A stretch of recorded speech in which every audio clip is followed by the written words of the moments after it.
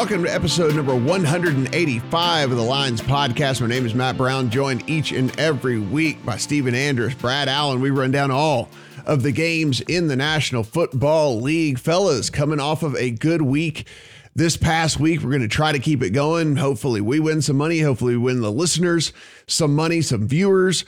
If you're watching this on YouTube, some money. We do appreciate you guys subscribing to the channel, up over 10,000 subscribers now. So really do appreciate that over on the YouTube side of things as well. If you want to follow Brad on the Twitter at Brad Allen NFL, you want to follow Steven at Steven Andrus 1. I am at Matt Brown M2.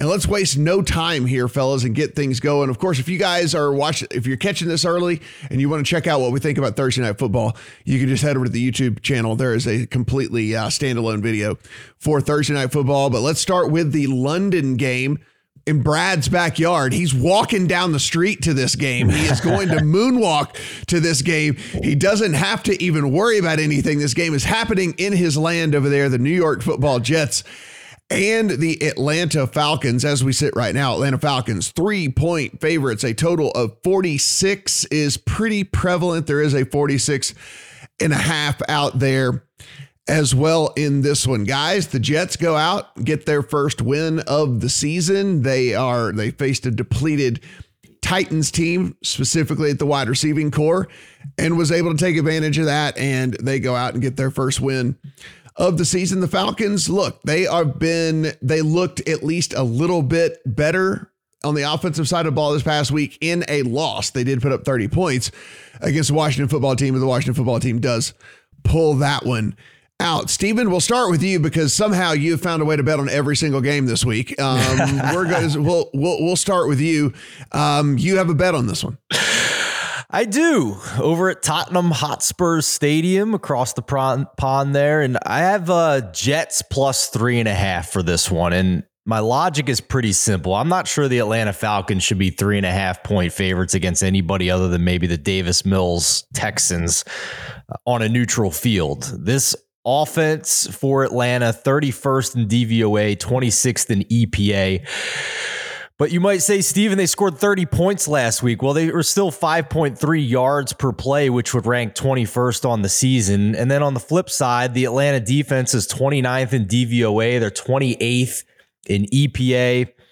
I just see this game very similarly to the way we saw the Jets game last week, facing a vulnerable defense in the Tennessee Titans. The Jets offense, their season numbers are bad, but that's skewed by the first three defenses that they played this season. Against the Titans defense, 5.9 yards per play, so slightly above average. Zach Wilson, 8.7 yards per attempt. The Falcons defense is worse than the Titans defense. So give me the points. Give me the Jets plus 3.5 in this one. Brad, I didn't get the best of the number here, but I actually did play in this one, and I played the over 45. There was a 44.5 available that didn't last very long. Might even have been a better number than that, but I got in on the 45 on the over. I think this is a situation where, and I think this played out last week. We saw this with Zach Wilson.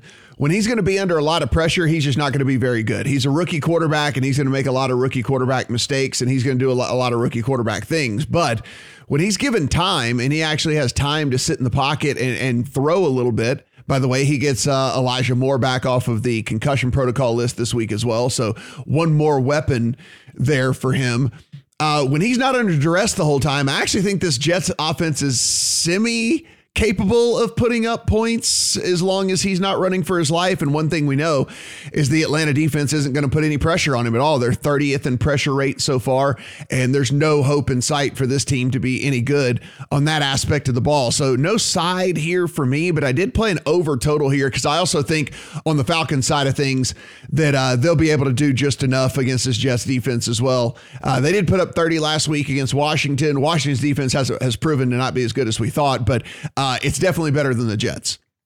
Yeah, I like the overlook as well. I agree with you about Wilson. Give him time, and he's a volatile quarterback, isn't he? He reminds me a bit of maybe a more talented Drew Lock, where he's going to take those deep shots, and some week he's going to hit none of them and score 8 points or 7 points, and some weeks he's going to put up 27 on you. And obviously the Falcons without their best corner this week, Isaiah Wilson, I think went on IR. Don't get any pressure anyway.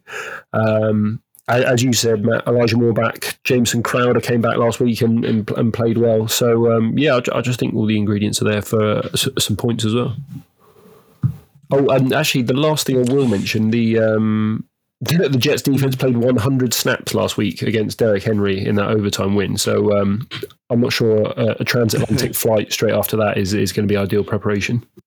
Yeah, definitely. I think that there are going to be some points in this one. So we'll look at that. Steven is taking the points with the Jets. I'm taking the over in the Jets Falcons. It's happening over in Brad's backyard. I mean, literally, it's right outside. He can just open his window and he can watch it from his balcony. He doesn't even have to leave.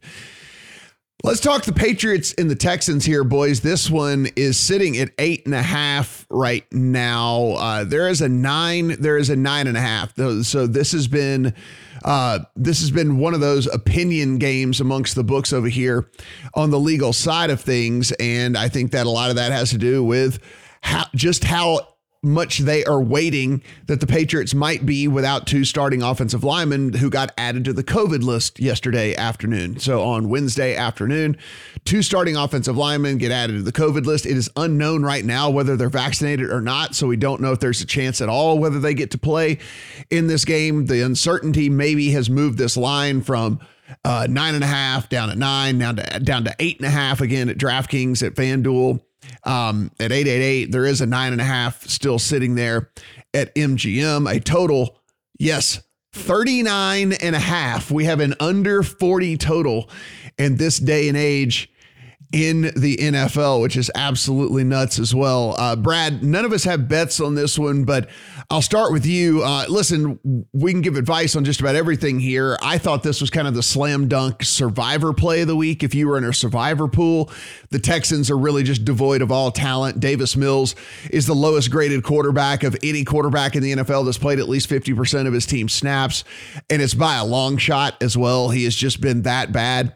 But with this offensive line situation and with the Patriots not really being that dynamic of an offense as it is anyway, that kind of gives me at least a little bit of pause if I was in one of these survivor pools and only had one entry left. But that's about the only thing that I was kind of looking at from this game. What about you?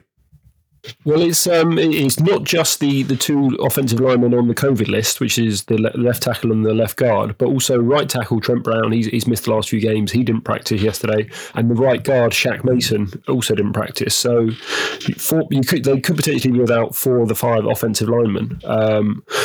So I think you've got to be very, very careful with just taking the Patriots blindly in anything like this. But yeah, I've stayed away from the game entirely. You'd also be wary of a Patriots flat spot after that huge game last week, and then facing these lowly Texans. But do you want to put your money on Davis Mills? Not for me, so let's stay away.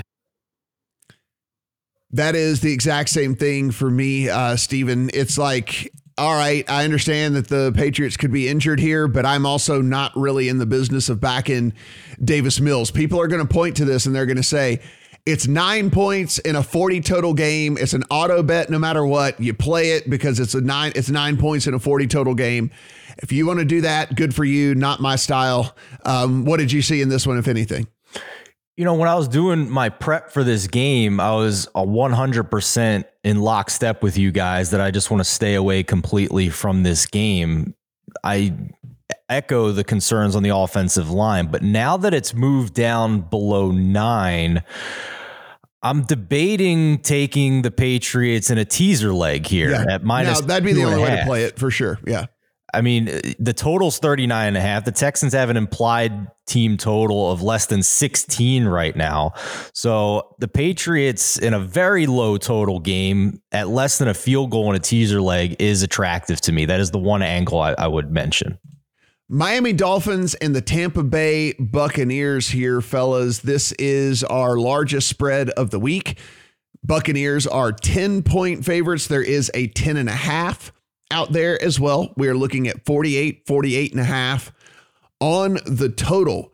We know that this is a game in which the Bucs are likely to be without the majority of their secondary, it looks like, as of right now. Now, we're, of course, recording this on Thursday. Things could change by the time things kick off on Sunday, but it does look like the Bucs are going to be super beat up in that secondary. The Dolphins really and truly just leave a ton to be desired.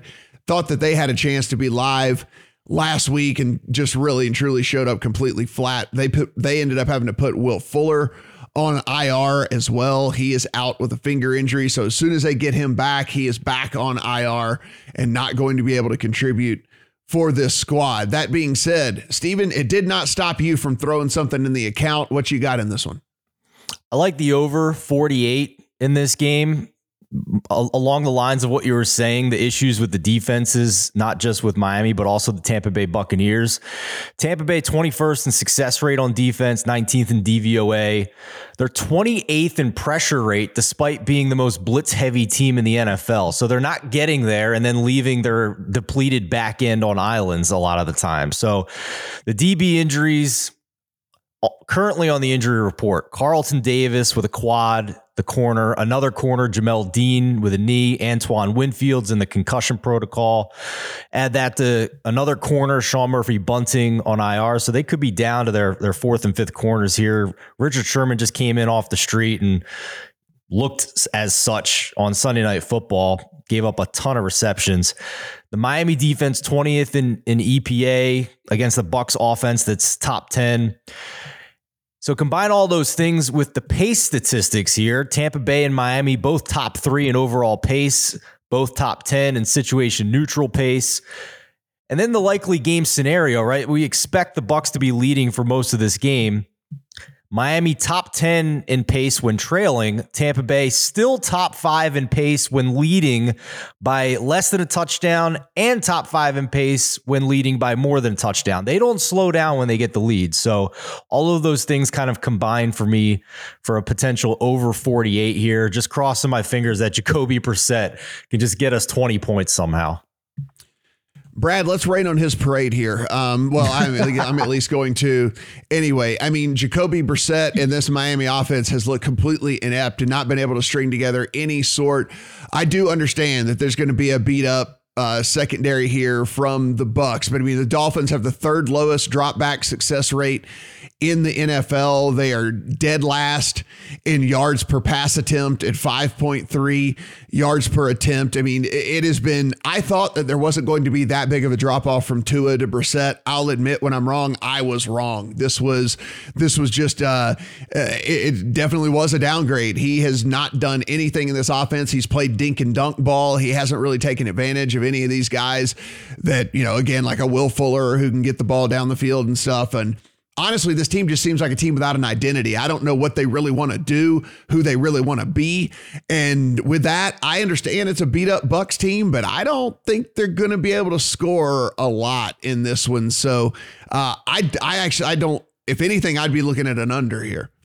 Yeah, this is very tough because I agree with you on Brissett. Last 2 weeks, I've been against the Dolphins, won one, lost one, but banging the drum that this offensive line and Brissett holding the ball is a horrible combination, especially now they're losing weapons as well, like Will Fuller. They traded Jakeem Grant in the week, didn't they?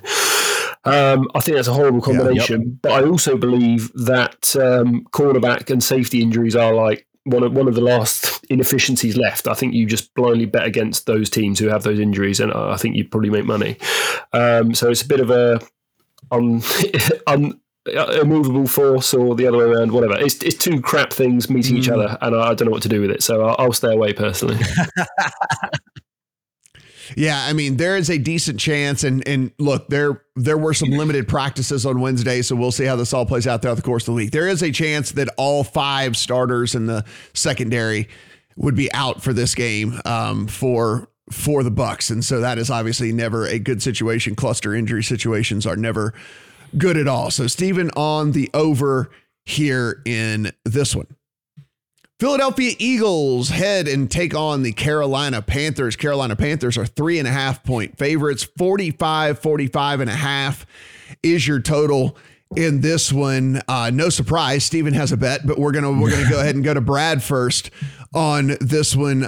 Brad got an Eagles team here that, if you kind of look at the advanced stats, aren't as bad, I think, as maybe the optics appear so far. Maybe there's a little bit of promise here. Maybe there's a little bit of something that they can figure out and get right. Worth noting that Christian McCaffrey did return to practice. Now, whether he plays this week or not is still to be determined, but he did at least return to practice. As far as the running backs don't matter committee out there, I think that I think everyone can at least come to the agreement that Christian McCaffrey does matter for this offense. And so maybe a chance that he plays this week for this Panthers team, who did get humbled last week, but we kind of thought that was going to happen anyway against a very, very good Cowboys team. Yeah, as you say, the Eagles have got some very interesting metrics. So one of my favorite offensive stats, early down success rate, stripping out garbage time.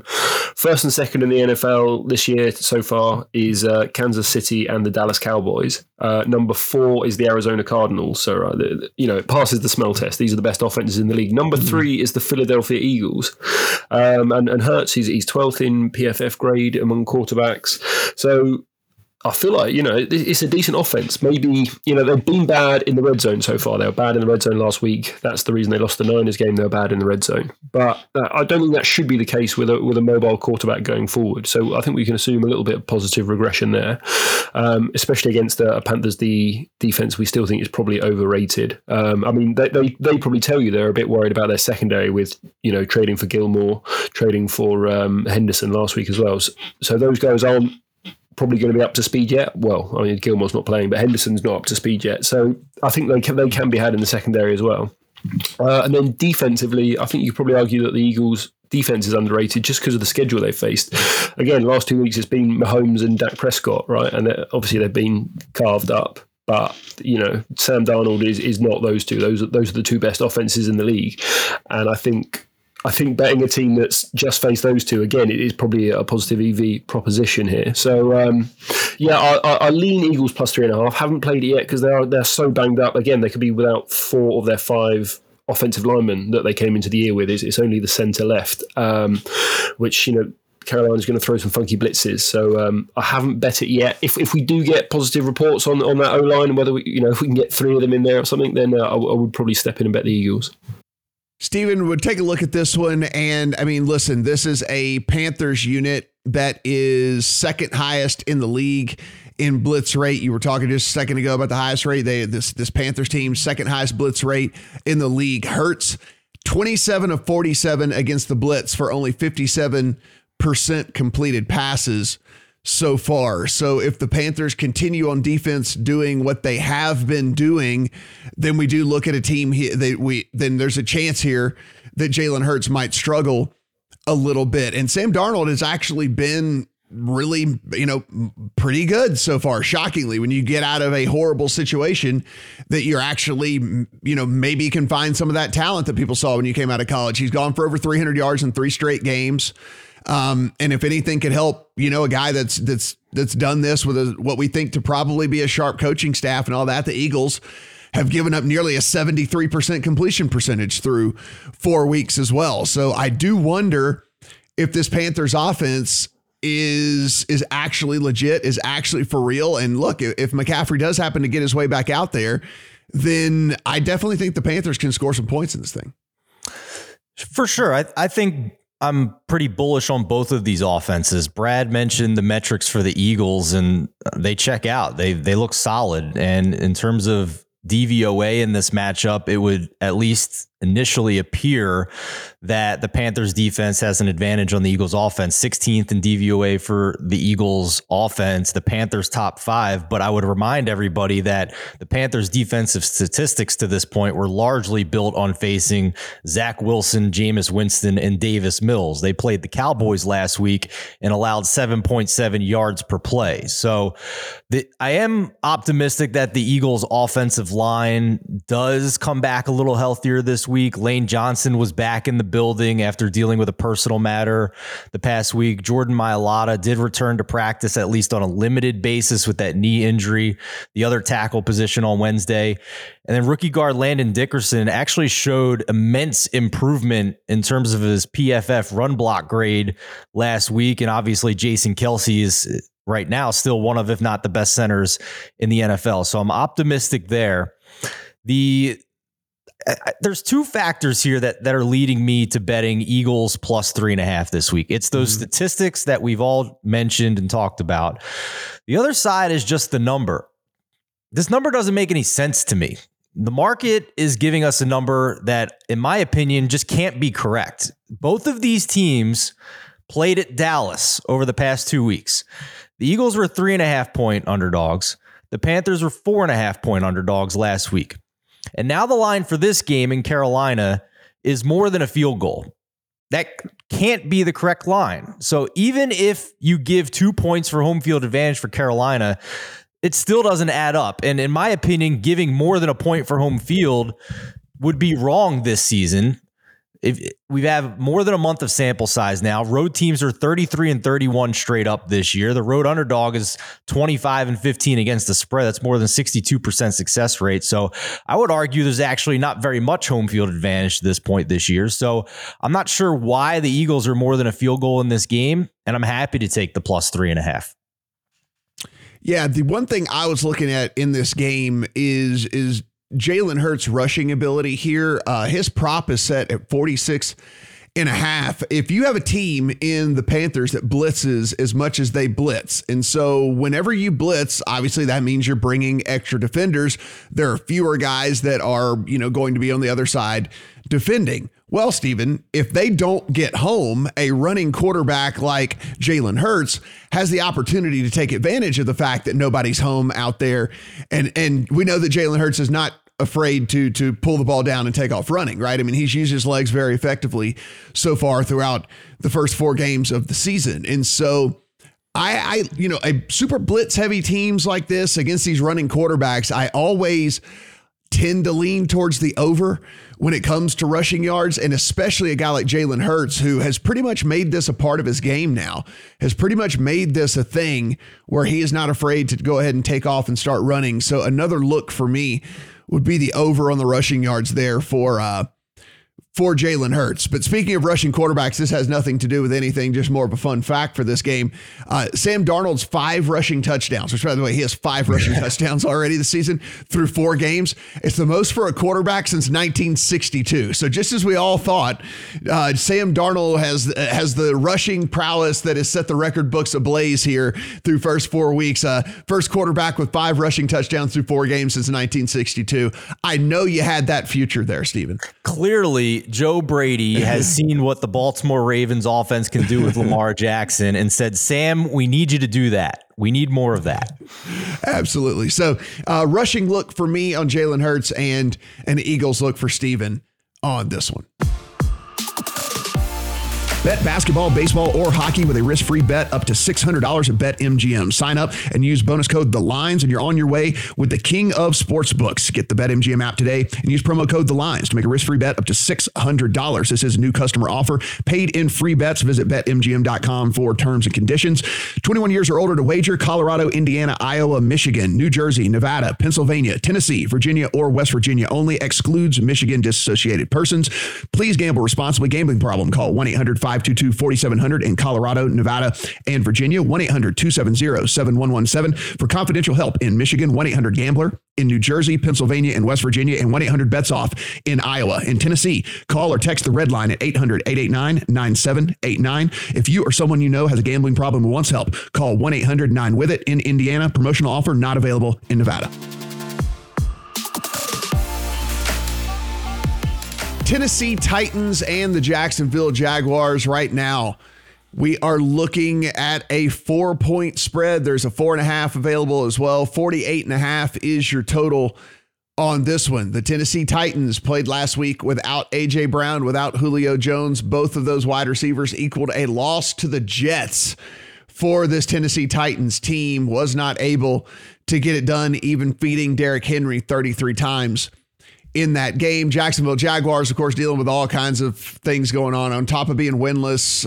Their coach is out getting lap dances from college girls and things and all this stuff, and having to deal with that and apologize to the team, and has an owner who said he's got to get his the trust and respect of the team back and everything. So yeah, definitely a dumpster fire going on there in Jacksonville.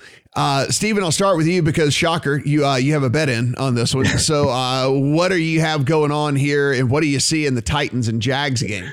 This is a betting podcast, right? Like that's what we're doing, right? I mean, it is. I just didn't know if you knew that, like, you don't have to bet on every single game. I didn't know if you knew that there's a rule that you don't have to put in a bet on every single game. Yeah, but that. Yeah, I have Titans -4 here. I mean, this is a buy low spot for me. I don't have much. Honestly, this is mostly narrative street. You touched on the Urban Meyer nonsense, but I mean, on top of that, the Jags had a mini bye week here, which is supposed to be an advantage. They completely wasted the extra prep time on that. Urban Meyer doesn't fly home with the team. The team doesn't do any prep. He spends the weekend in Ohio and then reportedly spent all day Monday in crisis management mode after that, canceling the team meetings. That pissed off the players. If you haven't seen Michael Silver's thread, by the way, on what the Jags are thinking about how he handled all this, it's hilarious. So go check that out. But I mean, so the mini buy has been wasted. They didn't take advantage of the extra prep time there. So to me, this line is 3 points cheaper than it was before the Titans lost to the Jets. I'm happy to take the buy low spot here on the Titans and the dumpster fire that is Jacksonville this week, as long as we get one of Julio Jones or AJ Brown back this week. And on Wednesday, Julio did not practice. AJ Brown was a limited participant. The Titans offense hasn't been great, but the Jags D has been worse. So you know what? I don't really have much else other than that. The Jags are a friggin' mess, more so than I've maybe seen in my entire life watching the NFL through 4 weeks of a season. So just give me the Titans -4, and we get to root against Urban Meyer's dumbass. Yeah, Steven, Brad, if we're looking at this one, I mean, the problem here really is you just don't. You don't. If you look at what Trevor Lawrence did on Thursday Night Football, there were signs, there were glimpses, there was like a bit of hope. He didn't play terrible. It looked like they've maybe figured something out on offense as well, where he was, running these RPOs and using his athleticism and stuff. And I don't know, there's something about that game that gives me just a little bit of pause as far as betting against them at such a short, to me, I don't know. There's something sitting here in my craw. Talk me off of this. Is this definitely a game I should be betting against the Jaguars? No, I'm with you. I think Lawrence is figuring it out, right? Well, I think we've forgotten that this was like the once in a generation consensus first overall pick, and the next Andrew Luck or whatever, because he was bad, but. That Thursday night game, they had a 55% success rate. I think they were better than the Bengals in most of those advanced metrics. It was the read options and RPO stuff. And I think he's figuring it out. I think he's starting to work out what throws he can get away with. And so, yeah, I don't want to bet against him here. I did hear multiple former players this week say that they'd never seen a coach not get on the plane home, and that they would have, they personally would have stopped listening, and they would, they wouldn't want to play for him. Does that mean the Jags are going to quit? I don't think so. I think it's week 5. Every player is graded. Everyone is watching all the tape. You can't just go out there and pack it in because Urban Meyer got a lap dance. So. Yeah, I don't know. Maybe the over is my favourite look. I've not bet anything just because I do think Trevor Lawrence can have some fun here against no pass rush and no real secondary to speak of, and who's stopping Derrick Henry on the other side. So maybe over 48.5 is the look for me. Yeah, I'm going to hold out. Listen, it's a Jags or nothing for me in this one. The only thing I would say is if one of those two wide receivers does actually get ruled in for the Titans, you're probably going to get a better number than the 4 that's out there right now. I think the public's going to react to that a pretty decent amount. That's why I bet it now, by the way, because I thought it would go higher than this. AJ Brown practiced yesterday, didn't he? I think so. I would guess he would go and Julio won't, based on practice yesterday. And so, if that announcement comes through official, then I think I might look to play a Jags if this thing maybe runs. If this thing happens to hit a 6, I would probably play the Jags then at that point. But until then, it'll be a pass for me. Talk about a game we cannot wait to get into the account here. How about the Broncos and the Steelers with maybe 2 backup quarterbacks going in this thing? The Broncos, Teddy Bridgewater is in the concussion protocol. And now we find out that Big Ben Roethlisberger is dealing with a hip injury. He did not practice on Wednesday as well. So as we sit, a 1 point to 1.5 point favorite are the Pittsburgh Steelers over the Broncos with a total of 39.5. Yes, we have 2 different games this week with sub 40 point totals. Brad, listen, no play for me in this one. I don't have any interest in this one. If I bet it, that means I would have to watch it, and I would have to be watching maybe Drew Lock versus Mason Rudolph play football against each other, and that's just not how I want to spend 3 hours of my life. So complete and total pass for me on this game. Yeah, strong agree. No, nothing here from me at all. Stephen, I know somehow you decided to dodge this game this week. I imagine it has to do with the uncertainty on both three runs in this one. Yeah, Stephen's like, I got 4 bets in this thing. No, I imagine a lot of this has to do with the uncertainty as well on at the quarterback position. Yes. Absolutely. Yeah. I will say, if there is one thing I was going to bet in this game, it's if Teddy Bridgewater clears the concussion protocol and we find out that he is going to play, and we can tease up this Broncos plus 1.5 to plus 7.5. I'd be all over that. And we have a total of, like the Patriots-Texans game, we have a total here of 39.5. So that is some valuable 6 points to buy if we get Teddy Bridgewater cleared from the concussion protocol. Lions at the Vikings, a very interesting game here. Steven has a play. I have a play in this one. We are looking currently as the Vikings have now, this thing has run all the way to 9.5 at DraftKings now. You can find a 9 out there if you want to do this. This thing was at 7 48 hours ago. It is sitting at 9.5 now in favor of the Vikings. 49.5 is the total here. Well, my play's irrelevant because I have the Vikings in several teaser legs here. So I can't give you accurate analysis on this because I took the Vikings from 7.5 down to 1.5 against the Lions here. So I can't help. One thing I can say, offensive lineman, probably one of the better offensive linemen, not just for the Lions, but in the league. Ragnow did get, he's out on IR now for the Lions. And so he's going to be out in this thing. Looks like Dalvin Cook is back as full strength as a running back can be at this point in the season. He's going to be a go for the Vikings as well. Steven, where are you at on this one? Because again, my play is no longer valid here. Brad and I had a fun little debate between the Bears and the Lions last week, and he got me. He got the Bears came out and handled business with Justin Fields and Matt Nagy's job maybe on the line.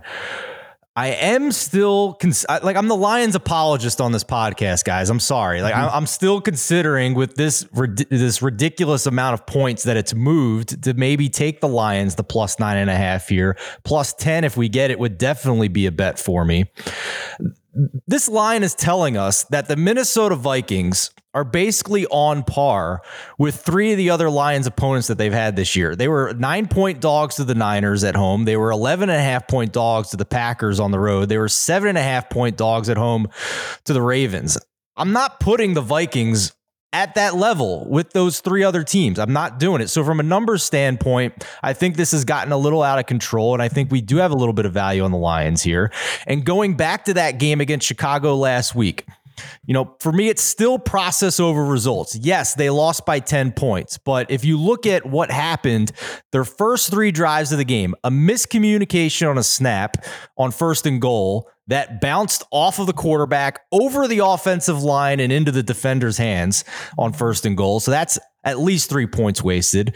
Next drive, an odd decision for me for Dan the Man Campbell to go for it on 4th and goal from the 5-yard line and failed.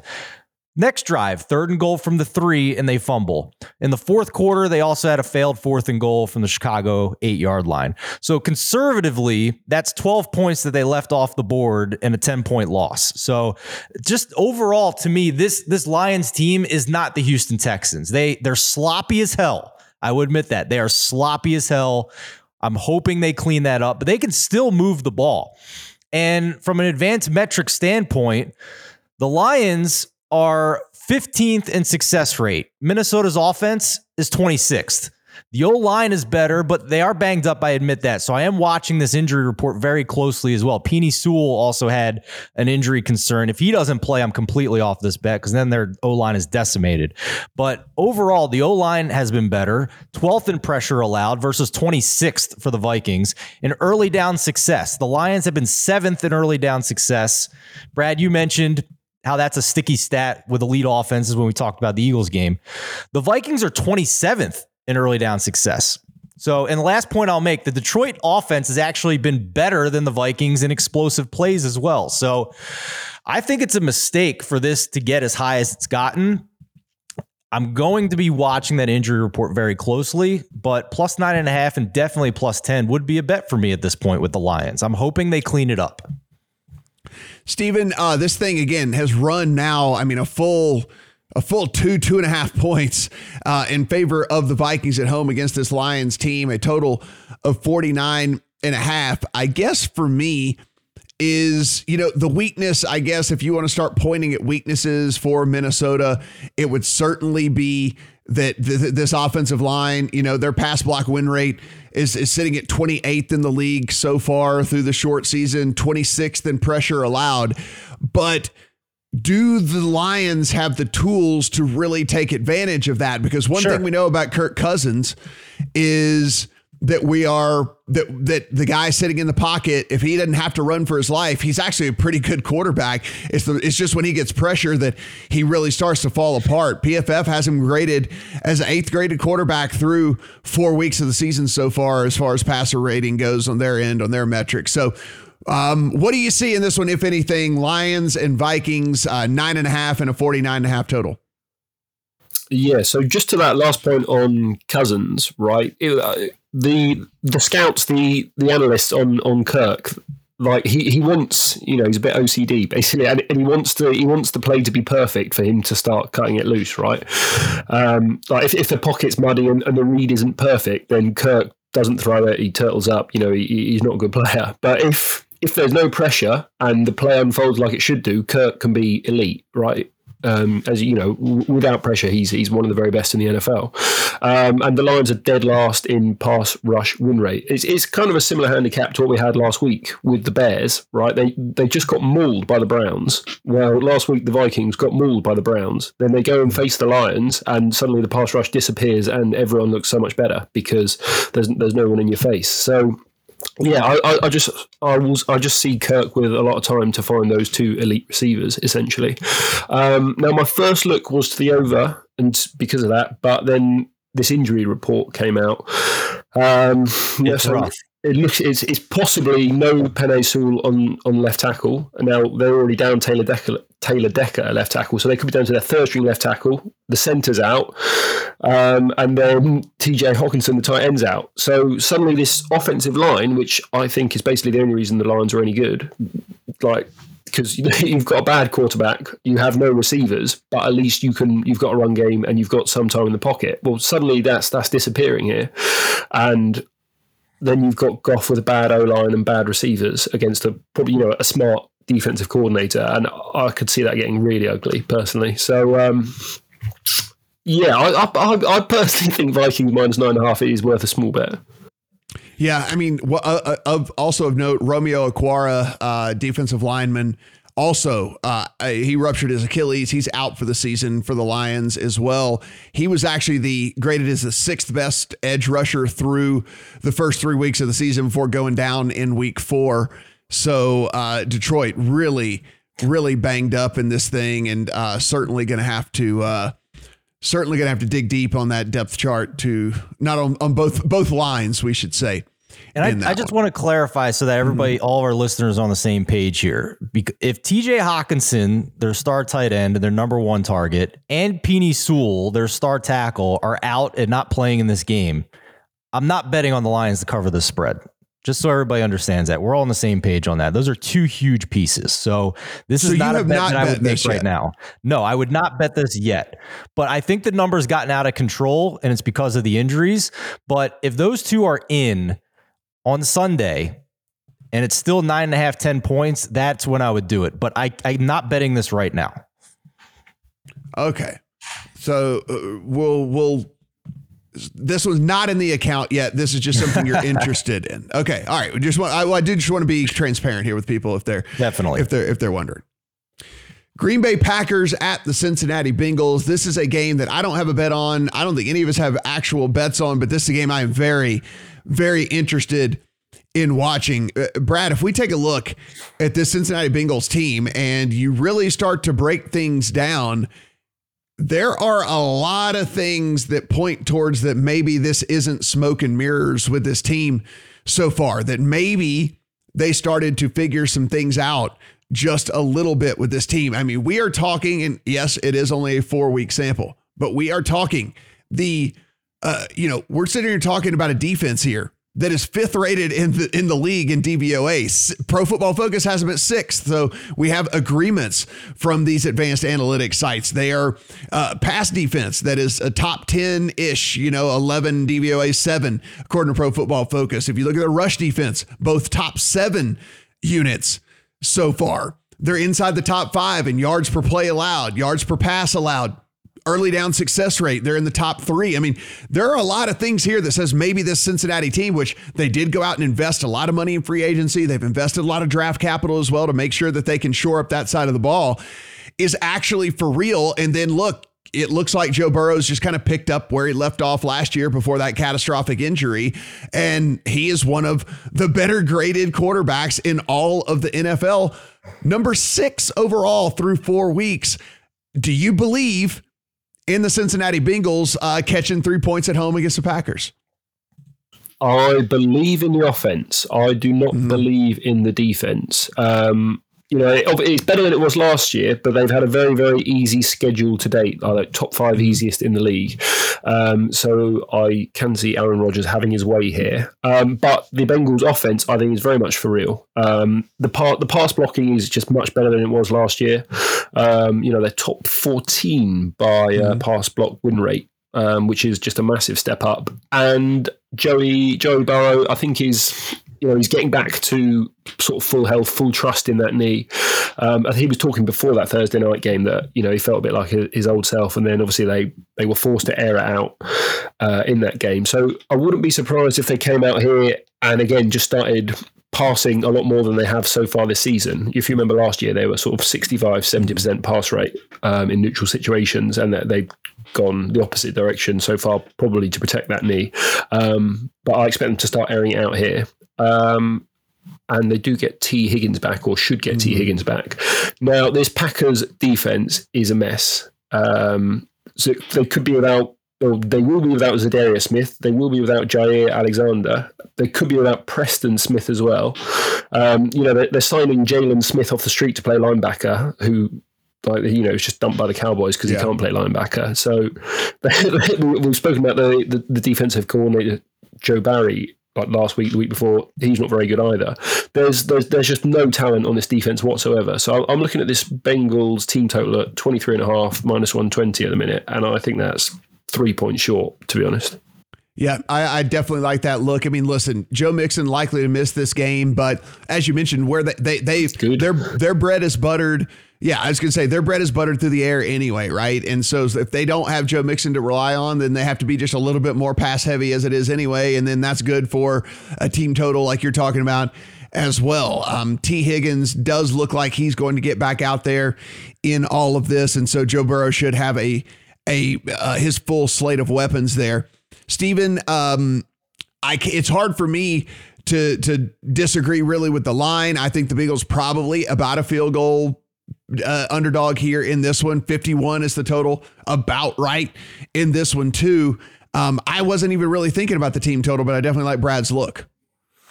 I agree. The one thing that stood out to me the most about this matchup is that both of these defenses are outside the top 20 in pressure rate and pass rush win rate. And they're facing very good quarterbacks, if not an elite quarterback in Aaron Rodgers. So the best angles to me in this game, I don't have a bet, but if I were, the angles I would take would be the over or one of the two team total overs in this game. I think those add up quite nicely with a lack of pressure and a ton of weapons and a great quarterback for both offenses. And just a side note, just an aside here, like we have gotten spoiled because we got Justin Herbert and Joe Burrow last year, and then we fast forward to this year and they just picked right up where they left off from last year. And I think that we get a little bit skewed sometimes. You know, we're prisoner of the moment. Sometimes we don't really look back as far as we should.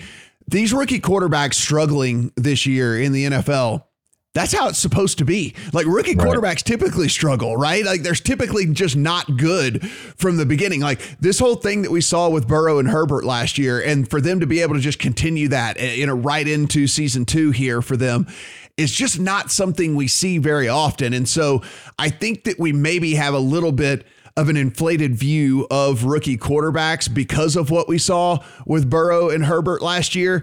And that's a little preview of maybe something we will talk about later on here when we talk about one of these other games.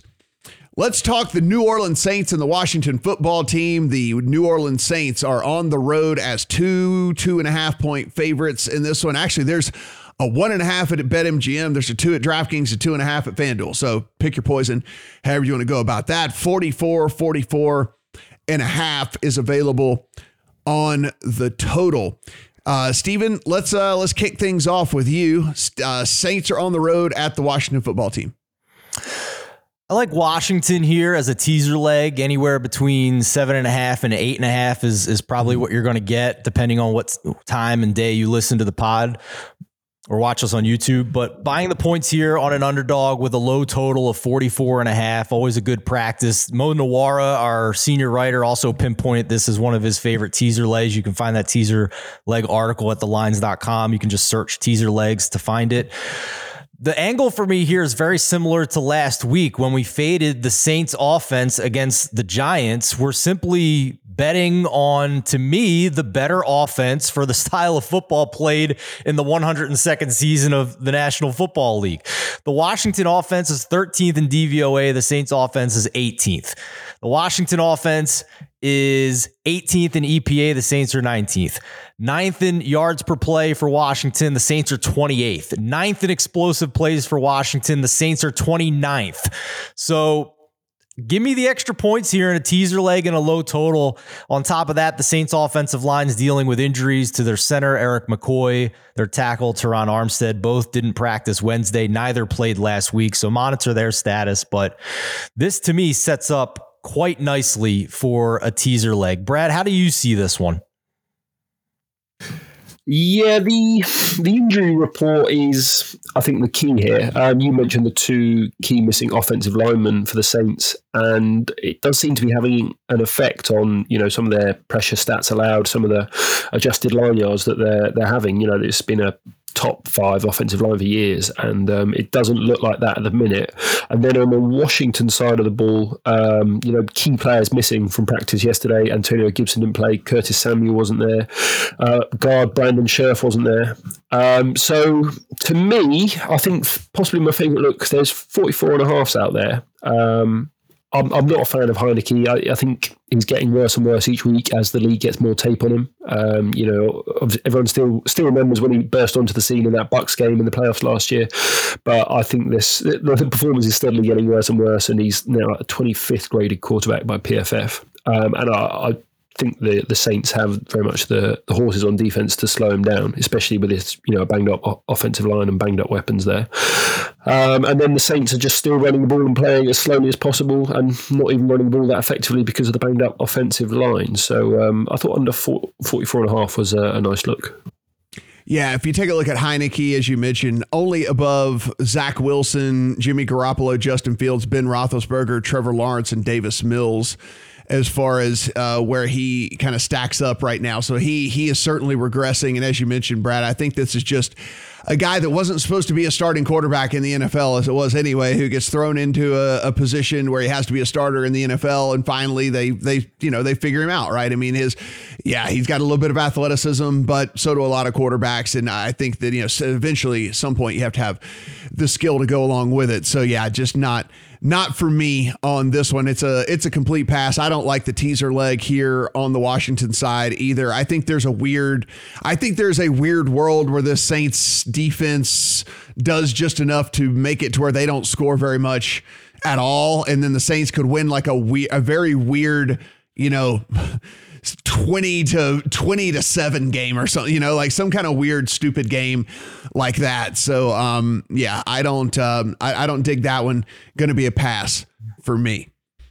Bears at the Raiders. Raiders 5.5 point favorites. Bears 44.5 is your total in this one. Your starter for the Chicago Bears is Justin Fields. Hey. By the way, despite the fact that just 2 days ago they said that was not going to be the case, but yes, it is. Justin Fields is your starter for the Chicago Bears moving forward. If you are a Bears fan and you want something to feel good about, with Bill Lazor as the play caller in week 4, the Bears really did ramp up their play action usage. They were 10% higher than they were on the season before that. They had, of course, way more designed runs because that's what Justin Fields is better at. And the percentage of plays that he lined up under center was up 47% from the previous weeks. And so it just gives his team a little bit more options, a little bit more looks to give at these defenses with a rookie quarterback. Again, you want to try to give this guy as many chances to succeed as humanly possible. So mix up the looks that you're giving these defenses. Don't make it easy on them. Fields also averaged 13.7 air yards per attempt in week 4, which actually led the NFL. So he wasn't afraid to let it fly either when he was actually given the opportunity in this one. Brad, Bears and Raiders, the Raiders coming off of what was a really weird game where there was a lightning delay and they came out just flat as hell. I mean, they looked, a lot of that had to do with the Chargers as well. But boy, the one thing about the Raiders, I mean, they've at least looked competent, in even dating back to last year, even in games where they were getting beat. That first half, they just looked incompetent, came out flat as anything, just never had a chance to really catch up here. They find themselves as 5.5 point favorites here over the Chicago Bears. Yeah, this is another tricky one. Seems to be theme of the week. So on the Bears, obviously we bet them last week and we won it, but I think we got lucky, to be honest. I know Stephen was watching closely as well. The Bears lost the success rate battle in that game by about 5% to the Lions, and the Lions just threw it away in the red zone. And just watching Fields, he holds the ball too long, too often, and he's got this long loopy action. And he just looks like a fumble waiting to happen to me. So yeah, they won, and obviously they've been upgraded, and the offense was better than it was the week before. But I still don't think it's very good. Especially this offensive line is still bad. It's a bit of a Dolphins scenario where you've got a quarterback who holds on to the ball too long and an offensive line who can't protect. And we know the Raiders can get pressure now. Sort of 12th in pass rush win rate. They have beaten up bad offensive lines this year. Now the question is, the Raiders could be missing 2 corners, and again, as I said earlier, I don't want to be back in a team missing cornerbacks. I think that's how you lose money. Other side of the ball, the Raiders, sneaky bad offensive stats, like 24th in early down success rate, non-garbage time.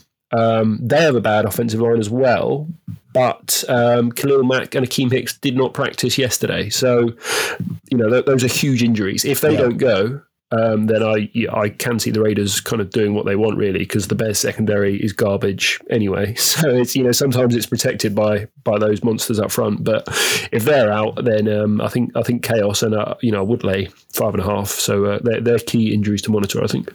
Yeah, Stephen, you and I did a video where we were looking at potential survivor plays on the week, and we were saying, if you have cojones, right? If you want to step out and really try and save some of these other teams for later on in the year, the Raiders at least are a team that would be an option that you could go about playing here. Of course, in Survivor, you don't have to cover 5.5. You can just win by 1 and you move on. I think if I had multiple entries this week, I would probably be playing one of those on the Raiders. Again, I just don't trust rookie quarterbacks on the road very often. And again, I think that the Raiders are a better team than what they showed last week. One of the things that the defense is actually good at, and that's actually getting pressure on the quarterback. They've been really good at that so far, and they've been really good at getting that with their front four, right? I mean, they're 8th in the league in pass rush win rate, despite the fact that they're 31st in blitz rate, right? They never have to send extra people, and the guys in the front four are getting it done. So now, not only is Fields going to have to feel pressure, but he's still going to have to throw into a full coverage unit, right? They're not sending extra guys. And so I think that could spell disaster here for him as well. As bad as the Raiders looked last week, I think that would be my lean in this one. I've said it multiple times this season. Like, that is the cheat code. That is the Konami code for NFL defenses in the year 2021. Being able to get pressure without blitzing. That's what gives you a chance in this modern age of elite offenses in the NFL. And I love that about this matchup. Our senior writer, Mo Nawara, pinpointed the Raiders pass rush against this Bears offensive line as one of his top 5 mismatches for week number 5. So I agree with you on that. I'm just conceptually, right? We all were impressed with the Raiders going into that Chargers game, and they didn't play well against the Chargers, lost by 14 points. But I'm not sure we should severely downgrade them after losing on the road to a very good Chargers team. So now they're playing the complete opposite end of the power ranking spectrum, right? In the Chicago Bears. So to me, I can't wrap my head around whether 5.5 points is too much on this line to back the Raiders. So it's a pass for me, but I'm not downgrading the Raiders all that much after that loss last week. I still think the arrow is pointing up, and a lot of that is their pressure on the defensive side of the ball. And the last note I'll say, Brad mentioned the issues potentially in the secondary with the injuries. If Damon Arnett doesn't play, he didn't practice, the cornerback, he has a groin injury, he didn't practice on Wednesday. Amik Robinson is a guy who would come in for them. Gave up a touchdown on Monday Night Football last week. On limited snaps last year, allowed a perfect passer rating to opposing quarterbacks and receivers. So they are extremely thin at cornerback. Don't have much there if they're down some corners. Cleveland Browns and the Los Angeles Chargers. This normally in any given week would probably be the premier game of the week. Not so this one. We'll talk about that one just a little bit later. But the Browns and the Chargers, the Browns on the road at the Chargers, as what we are looking at now is 2-point to 2.5-point underdogs. 46.5 or 47 is the total in this game. Steven, I look at this and I'll tell everybody I got a bet on this. I have the Browns in a teaser leg. I took it up to 8 for the Browns here. I also am probably going to end up playing the Browns just on the money line here. I think that there's a little bit of the sexiness of what the Chargers bring and the boringness of what the Browns bring playing into this line here and not really accurately showing what the Browns have done. I mean, this is a thing with this Browns team. They've actually been really good on the offensive side of the ball. It's just they just run a different type of offense, right? They run slow. They're kind of run heavy first. But they're 12th in yards per play. They're 9th in early down success rate. They're 10th in early down EPA. The overall offense is graded 4th overall by Pro Football Focus, 9th overall by DVOA. And then you look at what this defense did, and even in a game where Baker Mayfield played his worst game in recent memory, they were still able to go and get a win last week just based off of this defense. And it is an elite defense in every single level, every single aspect of all of this. So listen, I love the Chargers. I love Justin Herbert. I think the Chargers are a playoff team. I just think that the Browns are actually elite. And so long as we don't get another stinker, which I can't imagine we're going to get yet another one a second time in a row from Baker Mayfield, I think the wrong team's favored in this game.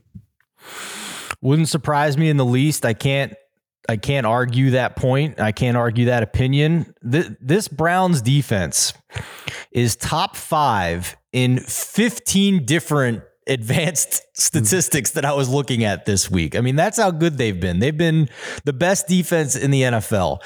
For me personally, full disclosure, the one place where I struggle in handicapping throughout an NFL season is when you have a case like the Cleveland Browns and they're facing another good team where you have such a good defense, but you have a little bit of a quarterback concern on the other side, and you have a team that's going to play at a very slow pace.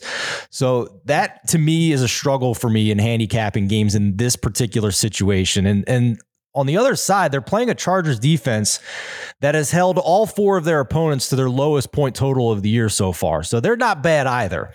And the Browns have a quarterback situation.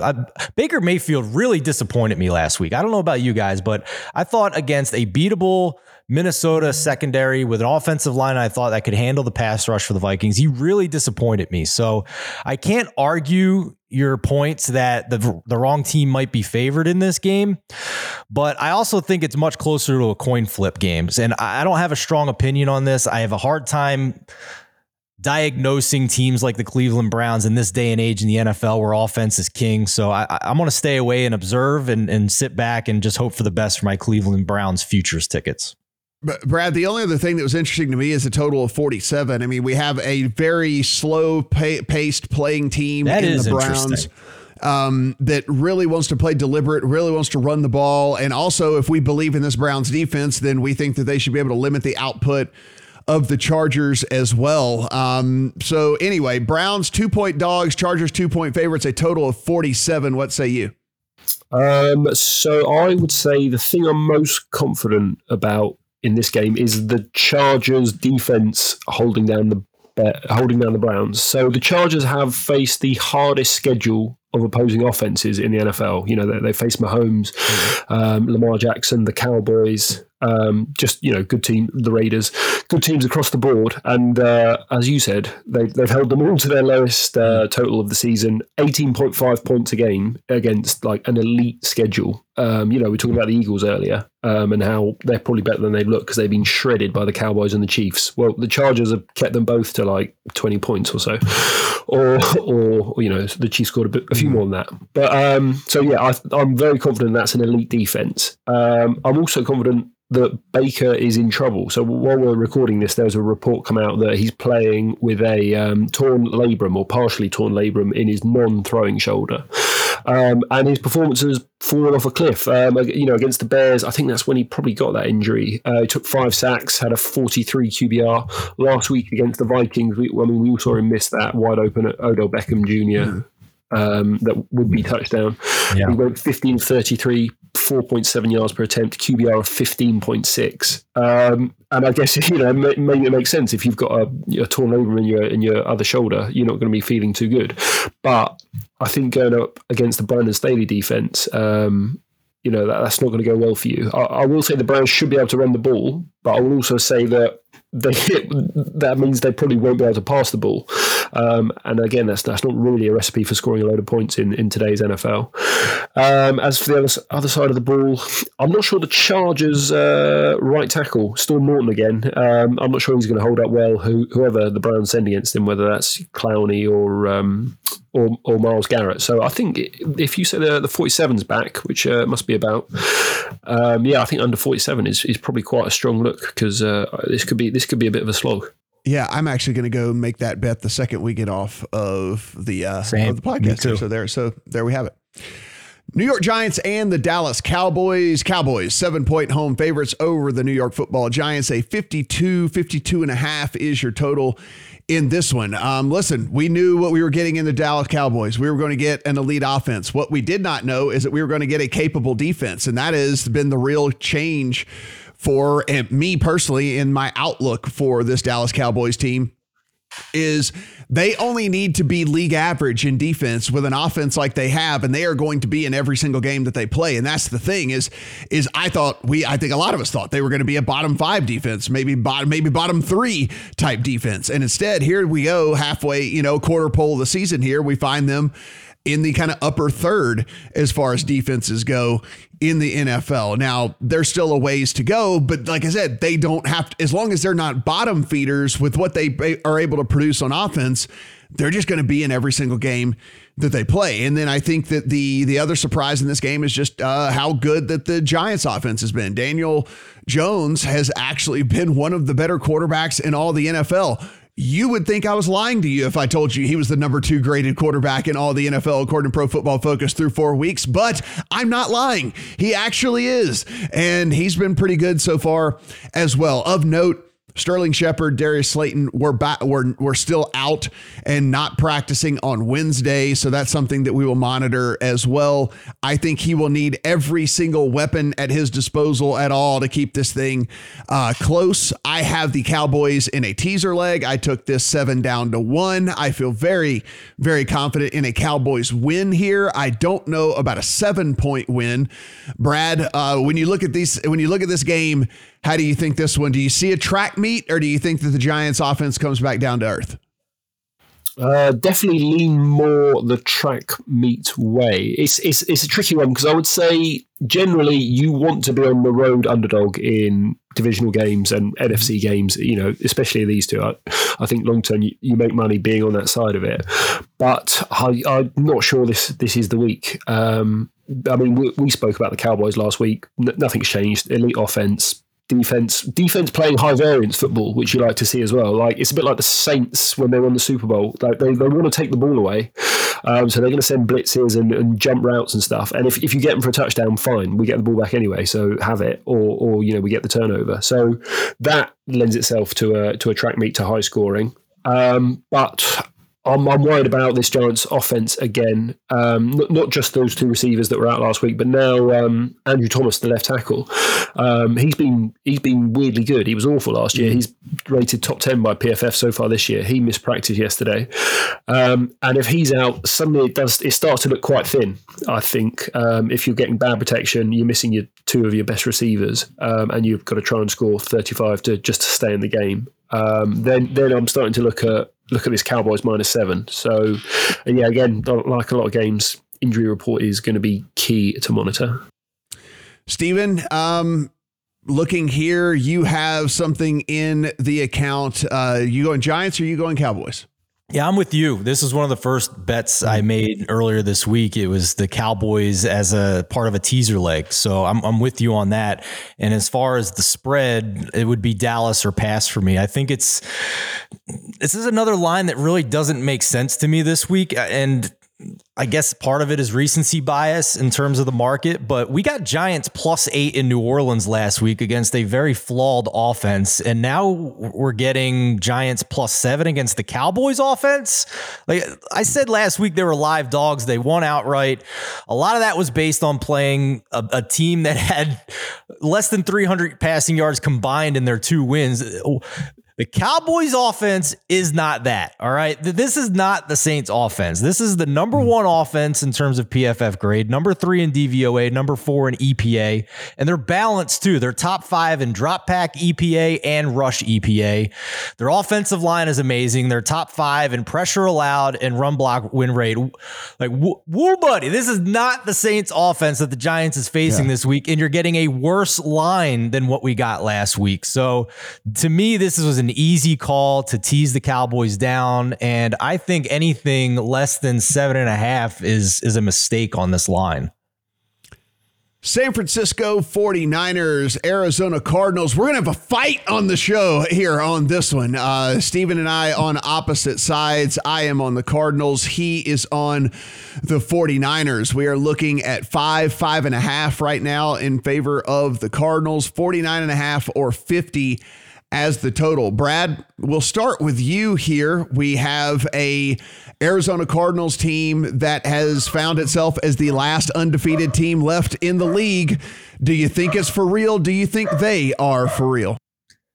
I'm a big Cardinals fan. Kyler Murray's probably one of the very best players in the league. It doesn't matter who's coaching him; he just does crazy stuff every week. He looks like he's made out of different material than the rest of the players on the field. But the number here has gone, it's probably gone too far, isn't it? Based on the numbers we've seen to date, the closing lines and stuff. Preach. Yeah, it's gone a bit too far for me. Now, I'm not involved because I kind of think Trey Lance looked like garbage last week as well. He hasn't played football since he was 19. He was statuesque in the pocket. He wasn't on his toes. He was just kind of stood there. The stat line looked okay because he got a 75-yard touchdown to Deebo Samuel, but he just literally just left wide open. I could have made that throw. So, Shanahan comes out and says, he's going to be better with, when the game plan is for him.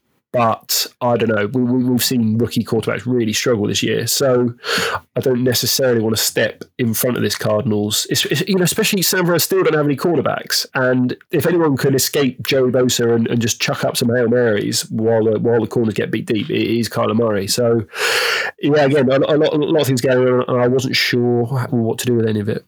So you guys convinced me. All right. Well, Steven, I'll give you the floor. You are going to back the San Francisco 49ers here. I assume you backed them at the 5.5, not the current 5 that we are seeing right now. Correct. And I also find is it coincidence or fate that Matt's dog is barking in the background as I take the mantle here for the underdog in this game? All right. Because let's just strip the team names here and look at this situation conceptually, okay? One team in this game lost by 7 points at home last week, but they had 6.3 yards per attempt. They held a quality opponent to 4.3 yards per attempt. That was an opponent that was first in the league in yards per attempt coming into the week. So what happened? How'd they lose by 7 at home? They fumbled a kick return inside their 20-yard line. This week, they get a new quarterback. The old quarterback last year was first in expected completion percentage, but 38th in completion percentage over expectation. And again, this year, to start the year, that quarterback was again having a completion percentage below his expected completion percentage. The new quarterback is mobile. So we have a coach that is scheming up perfect situations to get a high completion percentage, and the old quarterback hasn't been able to do it. So insert a new mobile young quarterback. Now let's look at the line. The preseason line here was the road team -1. The look ahead line was the road team +1.5. And now we're at a line where the road team is +5.5. We are 4 points more than the look ahead line. We are almost a touchdown more than the preseason line. Irrelevant. I understand that Trey Lance hasn't played a lot of football. I get that, Matt. I do. But almost universally, we would conclude that the line movement in this situation is to some extent an overreaction. And I am going to have faith that Trey Lance isn't just completely unprepared and not ready for the situation. And I am backing Kyle Shanahan to put this team in the proper situation. And I say all this having ranked the Arizona Cardinals number 2 in my power rankings this week. So I love them long term, but I think this number has gone too far.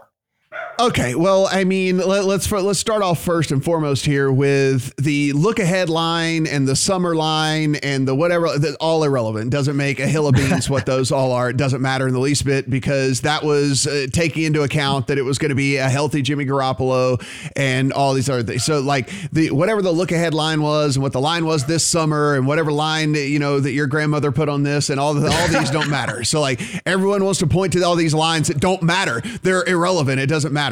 So the situation has completely changed in the fact that it's going to be a rookie quarterback making his first start in the NFL on the road at what I might add is one of the better pass rushes in all of the NFL through the first quarter of the season. Whenever you look at the advanced metrics of this Arizona defense, their pass rush win rate is in the upper half of the league. If you look at what the pass rush is graded according to Pro Football Focus, way up there. Again, another advanced metric that they're watching every single play of the league. If you also look at what this Arizona secondary is going, what this San Francisco secondary is going to have to deal with. The one thing is they're so incredibly multiple and there's so many different options here. It is a completely decimated secondary for the Niners as it is anyway. And now you have to be able to guard not only Kyler Murray and not only the backs coming out of the backfield, but he has been able to figure out ways to get every single one of these wide receivers involved. Except for DeAndre Hopkins, who's the best one of all of them. He's the only guy that hasn't had a big game so far because these teams have been giving him so much coverage and so much attention.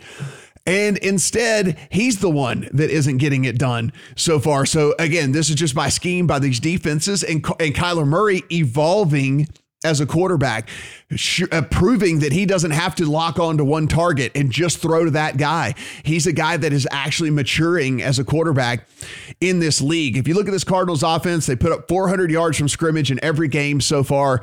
They're averaging 2.7 more yards per pass play than their opponents are on the season. Kyler leads the league in completions of 20 or more yards down the field, and this is going to continue to roll here. And oh, by the way, let me circle back to the first thing that I just said, which is it is a rookie quarterback making his first start in the NFL on the road against J.J. Watt and Chandler Jones and everything else that this Cardinals defense is all about. And if Trey Lance was good enough to start, he would have been starting already. He's not good enough. He's not ready. He's going to make some splash plays and everyone's going to say, oh, wow, look at the potential of this guy. Well, potential doesn't cash tickets.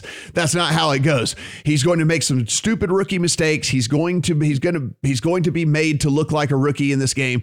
Cardinals win this game. I might play the alt line on this thing. I think the Cardinals win this game by a touchdown plus. Brad, what's the verdict? What's the verdict? I would what I was thinking is that I would, if I was back in the Niners, maybe the first half, when Shanny's cooking up some plays in his walk. Script. If they've got trick plays and stuff, the Shanny script is generally good. So Niners plus a half first quarter, Niners plus 3 first half might be worth a look.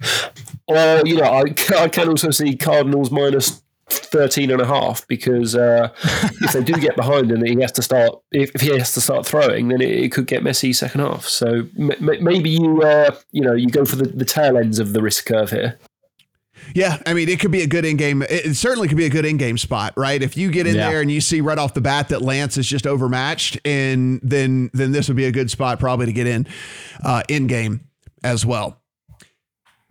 Premier game of the week here, the Bills and the Chiefs. We are looking at a 3-point spread in favor of the Chiefs. 56.5 is your total. Guys, I mean, we've got some really good games this week. We've got some games that we could consider in any other week to be the premier game. We are getting the number 1 and number 2 power ranked team according to what we have going on over at the lines. Bills number 1 in a lot of people's rankings. Chiefs number 1 in a lot of people's rankings. None of the teams below number 4 in any power ranking that you're going to see. And we're getting them this early in the season. Now, this line has moved from 2.5 yesterday to the Chiefs at 3 now. So the Chiefs have taken some money across the board. It's 3 at DraftKings, MGM, FanDuel. There is a 2.5 left at PointsBet if you are looking to take the Chiefs. 56.5 is the total here. Brad, you do have a bet in on this one, so let's start with you. Are you backing the Bills? Are you backing the Chiefs? I'm backing the Chiefs. Yeah, I'm still seeing 2.5 minus 115 around. So that, I would snap that up. Like, as you say, Football Outsiders, DVOA, Bills number 1, ESPN's FPI, Bills number 1. It's just wrong. I really strongly believe that it's wrong because it's all based on this Bills defense. Like, Football Outsiders in their column this week, it's the best defensive start to a season since the 70s. Right, they've played the corpse of Ben Roethlisberger. They've played the mix of Tua, Jacoby Brissett. They've played Davis Mills. And then they play Taylor Heineke, who we've talked about earlier, is garbage. Like, this defense is the same defense that we saw last year, where it's borderline top 10. It's a good defense, but it's not better than that, and it's not going to slow down this Chiefs offense, which is it's better than ever. Let me just find their stats, but they're going at the same points per drive as like the 07 Patriots at the minute. I think they've had the fewest drives in the NFL, but they're still scoring the most points per drive, most yards per drive. It is truly elite, and it's almost overlooked now, I think, because it's Mahomes. So,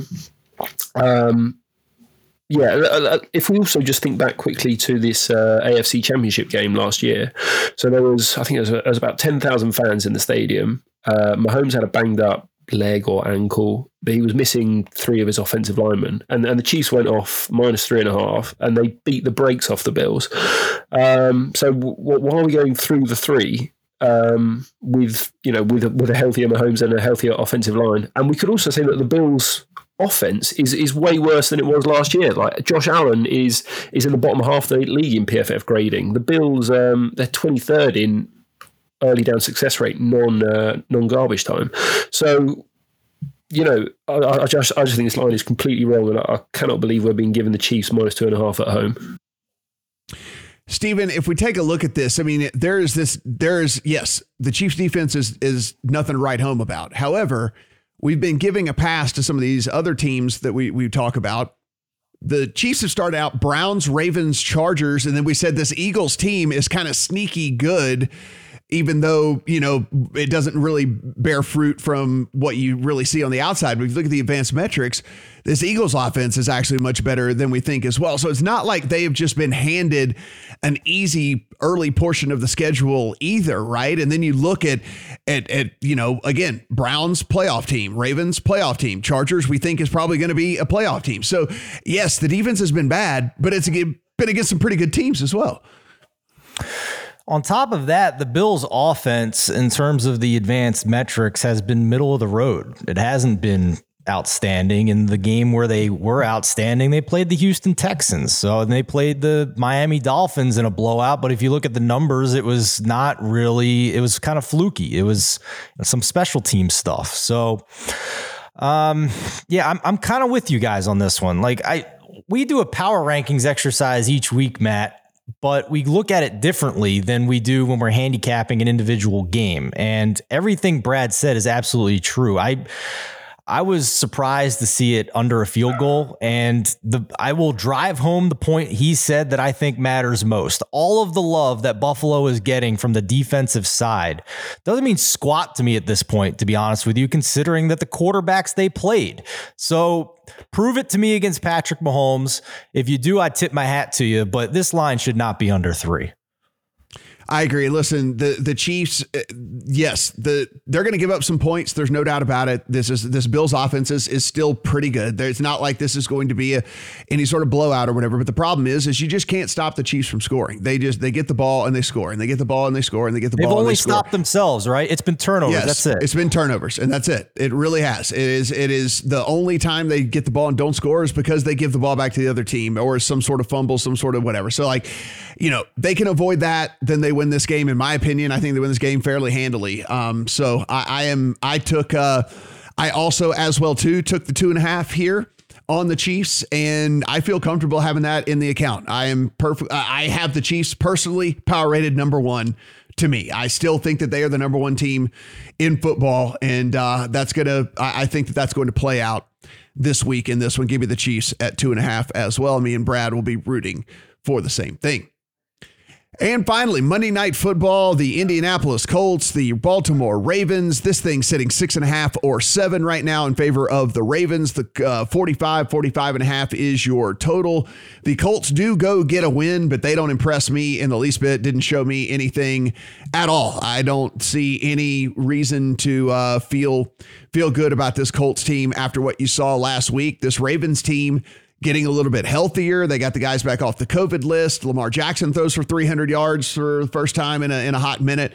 And then maybe they're going to have their first round pick in Rashad Bateman out on the field this week as well. So if anything, signs kind of pointing up there for the Ravens. Brad, you have another bet in this week, and you have a bet on this game. Yes, I am a big fan of the Ravens. We spoke last week about the defense getting healthy, getting people back off the COVID list, getting corners back in there, and they just suffocated the Broncos entirely, knocked Bridgewater out of the game, and then obviously Drew Lock did nothing after that. But then on offense as well, I think we're seeing Lamar Jackson evolve as a passer. I think so. I've just got some stats here from Ian Hartitz at PFF. So Lamar Jackson, when not pressured, so under a clean pocket, which is the stickiest, he's 12th amongst qualified quarterbacks in grade. He's 12th in big time throw rate. He's 22nd in turnover worthy play, which is what we want, and he's 4th in yards per attempt. So he's. There was a lot of talk when Hollywood Brown dropped 3 touchdowns, but it kind of went under the radar that Lamar threw 3 perfect balls for touchdowns to Hollywood Brown. And he did it last week. Broncos, the game plan was take the rush away. They kept him to 96 rushing yards till the end of that game. And Lamar just beat him through the air. And then, if he can do that consistently, especially getting more weapons back, as you say, then it's going to be very, very tough to defend them because he'll always have that rushing to fall back on. And if he can take you downfield as well now, then he's just a menace to stop. So, I just made the game 9 based on my power ratings. And I don't really get why it's a bit cheap on the Ravens side, to be honest. Stephen, this was one of the first teaser legs that I put in this week, getting that Ravens team down to 1. The lines moved against me. There are 6.5s available out there. Interestingly enough, the Colts have taken some money. I don't feel bad about it. I thought actually it would go the other way. I was wrong. I'll gladly take the Ravens at 1 in a teaser leg here. If you look at this Colts team, this on the offensive side of the ball, it has been absolutely atrocious. Carson Wentz has been absolutely atrocious. There's really nothing to look at on the offensive side that makes you feel good about this team in the slightest. And as we mentioned, this, if anything, it makes you feel way worse because now you've got a Baltimore team coming to town going up against Wentz with, maybe ankles at 70% now, 80% now, whatever you want to give him, that blitzes at one of the highest rates in the league. He's going to be having to dodge guys left and right all over the place. And it's not like he has playmakers at the receiver position or guys out of the backfield to really make plays for him either. So I just think it's a really bad matchup here for this team. And I think Wentz is going to be really showing again why he's a bad quarterback and why he is not a dude that you can rely on here. So give me the Baltimore defense against Wentz all day long. And then, add in a couple of weapons for Lamar Jackson. And I like the Ravens a lot here. We loved Baltimore last week to win in Denver. We thought that was an overreaction for Denver, and I'm with you. I think if I thought that they could win in Denver last week, I think they can win at home against Indy this week. I think it's an easier opponent, frankly. So I'm with you. This is the first teaser I put in on Tuesday. I did Baltimore down to -1. I don't care that the line went the other way. I think it's a mistake. I shook my head like Brad did when you mentioned that. So I teased that with the Cowboys. I just need a couple of home touchdown favorites to win outright to hit that teaser. And this matches well with a low total of 45 to 46.5, depending on where you look. And again, just another hat tip to our senior writer, Mo Nawara, for pointing out another mismatch in this one. The Ravens are 5th in blitz rate, 3rd in QB pressures. Wentz, 10.3% sack rate, led the NFL last year. Well, you might say he's on a new team this year. Well, the Colts are dead last in PFF block grade through the first month of the season. Their star guard, Quentin Nelson, is on IR. Their right tackle, Braden Smith, has missed a couple of weeks in a row now. This offense is 30th in red zone offense. Carson Wentz, 23rd in PFF pass grade. It's just not a good offense. Carson Wentz still isn't good at football. And on the flip side, the Ravens have significant advantages in the advanced metrics against the Colts defense in a couple of spots here. So on top of that, the Colts defense is banged up. Kwity Paye, their defensive end, their rookie, has a hamstring injury. Their solid cornerback, Rock Ya-Sin, has an ankle injury. Kari Willis, their safety, has an ankle and a groin injury. They were all out last week. So just overall, this is a rough matchup for Indy, and I am very happy to tease this down almost to a pick'em for the Ravens. And Brad, one of the things we're going to hear leading into this game is people are going to say like, yeah, but the Colts run defense is much, much better than their pass defense. And, that's that's the big mismatch here. Pass it. Whatever. I think it showed last week. I think Lamar showed last week that, listen, if you want us to pass, yes, we are built around being a power running team. But if you want to say, okay, well, don't do that, we'll do the other route. Well, I think that they are finding that he is more and more capable of doing that. And again, might even have an additional weapon back in the fold this week. Yeah, I'm very surprised to see -6.5 pop here. I cannot see the line closing there because I don't know where the Colts have an advantage on the pitch here on the field. Who's getting open? Michael Pittman's their best receiver. He's getting 40% of the air yards or something, and he's just not good enough a receiver to match up one-on-one with Marlon Humphrey, Jimmy Smith. So you're going to try and run the ball? Okay, but you're still worse at running than the Ravens, and you're going to be much worse than passing at the Ravens. So I don't know. I can't see that. I think you should bet the 6.5 now because I think that's going. Yeah, definitely like the 6.5 as well. If I find that somewhere here in town, that one's going to enter the account as well, my friends. Guys, listen, we're going to try to keep the winning ways going here. It was a little bit of a tricky week. Not as many plays for me and Brad. At least Steven did bet the board for you, so there's that you can go through and get some insight in some of these games. But yeah, it's going to be a fun week, and again, a couple of really, really marquee matchups where we're going to find out what some of these teams are made of. If this Browns team is truly going to be one of the elite teams in the NFL, we're going to find out what this Chiefs and Bills team are made out of as well. And are the Bengals for real? Or are they all smoke and mirrors? There's some interesting games this week. We will find out all of this stuff. For Brad, for Steven, I'm Matt. Talk to you guys next week.